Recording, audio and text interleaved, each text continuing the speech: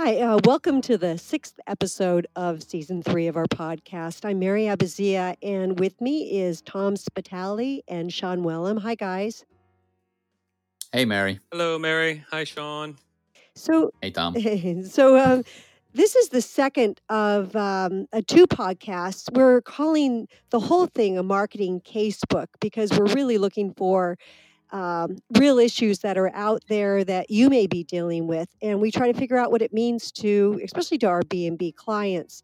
So because of our experience with a lot of pharma and medical devices, we're going to do a second podcast that focuses on what we call loss of exclusivity, or LOE.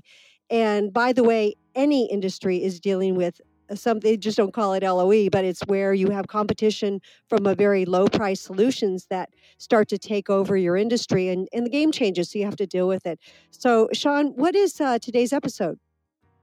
Tonight's episode, the case of the hidden influencer. Tom, what is this all about? Sean, you ought to be a voice actor. I really think that's a side hustle for you. But anyway, the hidden influencer. Last week we talked about Viagra and loss of exclusivity, and it was kind of a special case because Viagra is a drug that the people that need it don't like to talk about it. Their very successful defense against loss of exclusivity involved things like finding new channels, more discrete channels to reach customers, and also involve some branding and a new brand from Pfizer that competed in some segments against the generic competitors, while the Viagra brand itself kind of lived on, and it was very successful. But there is a more common kind of situation that revolves around loss of exclusivity that many pharmaceuticals, and in fact, many non-pharmaceuticals face as they mature in their life cycle. It's a situation where power shifts are missed. And when power moves in these mature industries to different stakeholders, it's also a situation where if it's not recognized, then somebody who's really important in the industry isn't being marketed to, their needs aren't understood. And we see this situation quite a bit in mature markets, loss of exclusivity markets. So that's what we're going to cover today. And Mary's experienced this quite a bit, as have Sean and I. And so, Mary, why don't you talk a little bit about what you've observed a little bit more specifically than I outlined there? Yeah, thanks. We always get, this is so important to our brand. We're about to go through something very major, and we have a half a day to do it. So we're like, okay. And so, we're always up for a challenge. And if you have done any work with us, you know that our first go-to is the ability to compete. So we led this cross-functional team that was working on a brand going, LOE, or loss of exclusivity. So it was going to have to fight with a lot of generics out there. We did the ability to compete, and we saw that we should be winning in the market with the doctors, the prescribers.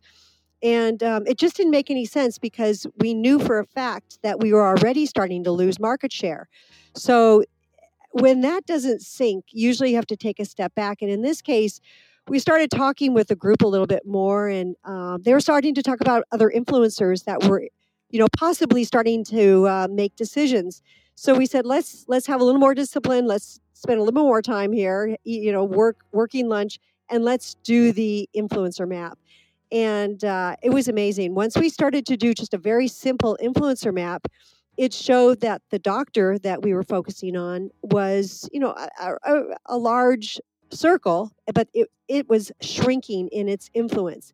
And then if you looked at a couple of the other ones, the pharmacies were they were fairly small, but they were getting bigger. And the consumers, or the caregivers, the people they're actually buying the drugs, they were getting much bigger. They were very small, but their influence was getting significantly bigger because of all the information that was out there. And so once we right-sized, our weights, if you would, we realized that we needed to do a couple more ability to compete. So once we analyzed the pharmacy, we found, and what was interesting with that is it wasn't just the pharmacist that was, filling the pill jars, but it was the business manager that was making the decision on what they were going to actually have in their pharmacies and how they were going to promote it and all the things they were going to do to merchandise around it. That was an aha, that it was a different person within the pharmacy than they had always thought. So once we did that one, we saw that was a very low score, and the consumers was a little bit higher, but there was some significant gaps even with them. So it completely told the story. Then we saw why we weren't making headway anymore in the market, that we needed to shift resources to these other influencer groups. So it was a huge aha, and we've seen it in several companies that we've been working with recently, where you kind of have to go back and really look, as you said, Tom, for that hidden influencer or influencers. So Mary, what was really happening here, quite literally, was in this market, and we've seen this a lot of times, where traditionally before loss of exclusivity or early in the life cycle of the product, the doctor was really important. Consumers the end user relied on the doctor's recommendation. Pharmacists really did not try to switch people out from that brand choice early on. Limited competition, no generics in the market. But quite literally, when the generics came on the market, now the business managers at the pharmacies were putting pressure on the pharmacists. And even if the prescription from the doctor came in under the brand name, the pharmacist was saying to the consumer as they picked up their prescription, hey, do you know that there is a generic equivalent here that you could have? And a lot of that switching was taking place. And so the brand name company began to say, well, we don't really know what this business owner's criteria is for pushing suggestions towards the pharmacist, nor do we know what the pharmacist's needs are. And by studying those two stakeholders and figuring out a value proposition, which, Mary, I think it was really to say, look, sometimes switching out to generic is appropriate, but sometimes it's not. Here's the cases where Mr. Miss Business Owner, Mr. Miss Pharmacist, where you shouldn't switch it out. And they were able to hold on to this particular company that we're thinking of, was able to hold on to their share. Exactly. Sean, you've seen things like this? Yeah, and also I just want to make the point, it can be broader than we're talking about a very specific case of loss of exclusivity and how this highlighted the shifting in different influencers and different power amongst the consumer types. But that happens a lot anyway, right? I mean, it's a discipline that any business can apply, regardless or not if they're heading towards loss of exclusivity, because sometimes when we do the classic influencer map, what's the most important element that we often emphasize? It's how things change over time, right? And I think this is a special case, but even in any market, a mature market, things can shift, and it can shift for many reasons, one of which can simply be competitor activity. Some competitor can figure out, if we speak to this person in the sort of value chain, supply chain, or what have you, we've got a strong message, a strong incentive for them. And you might see the ground shifting under your feet. So the influencer map is it should be an early warning system as well as a reaction to something like loss of exclusivity. It's a discipline that we encourage people to do a lot, and it's not always this specific case, right? It can happen for many reasons. Well, it can be a trap actually in mature markets, right? You've been in that business, in that industry a long time. You think you have it down cold. You know who the stakeholders are, and maybe you lose a little bit of the discipline of regularly visiting these power shifts. And what we're saying is that is a big mistake, because in instances where there's change in your industry, by the way, that's all the time now. Change is constant in just every industry. But at the time of change, if you're not on top of it and you're just assuming that, oh, this stayed old market, there's just not going to be a power shift, that's when you're going to miss it. And that's what's happening in a lot of these markets. And that's what we're noticing. Yeah, one of the things that you're talking a lot about, kind of getting stuck in your mindset too. So who you invite into your party for this, I think, is key. And what I've seen with a couple of companies is they start out by saying, "Well, these are the people that know this brand best. They should be in the work session," and then they get an epiphany and say, "Oh, wait a minute, we need to invite some people that." Think outside of what we do. And so they invite, in their cases, they invited brand managers from other brands that still touched that market space, but in a very different way. And so they were able to say, hey, wait a minute, have you thought about what might be happening here and here, especially if they're in different stages of their life cycle? And always, always, always good to get, a couple of salespeople, even someone that might be touching the customer in other ways, whether it's, a customer hotline or some type of support, because they're going to be able to say, look, you guys, I think that there's some changes that we might not be thinking about, as opposed to being married to the next year's plan. So who they invite to the party, I think, is probably one of those best practices that I'm seeing through this. Any other best practices that you guys see? Before we go on, I just wanted to say, I think all of our tools are connected. That's the beauty of the system that we work within, is that every tool informs another tool, which deepens your understanding. And these are very much tied to trends analysis, which I think, not to get a plug too far ahead, I think that might be our next podcast, is talking about trends. But if you think about how you're looking to the future, don't just use the influencer map or revisit it when something shifts. Ask yourself, what could shift? What is going to happen? Do we see any trends coming along that might increase the power or the influence of a particular group, or conversely diminish someone else's? And use it as part of that scenario planning or that assumption-based planning that we teach about how to think 3 years ahead, 2 years ahead, or whatever the time frame is, and make this a regular part of the discipline, not just a reactive tool. And don't use it once and done, right? Because that's the other thing. You do this, right? I've got my influencer map. That's on the wall. That's done. The minute it's done, it's changing. It's a dynamic chart, and it's just the speed of change that we need to get our arms around. So use it frequently. Don't wait to be forced to use it, I would guess. So, Sean, your point about speed, in the case I was describing, and a lot of cases that we're all involved in, there's no time, So how do you address that, in terms of the reality of everyone's running around trying to get stuff done? And it's a luxury to be able to do, all of our tools. If they're lucky, if they get to do, 1, 2, or 3 of them. How do you address that with people you're working with?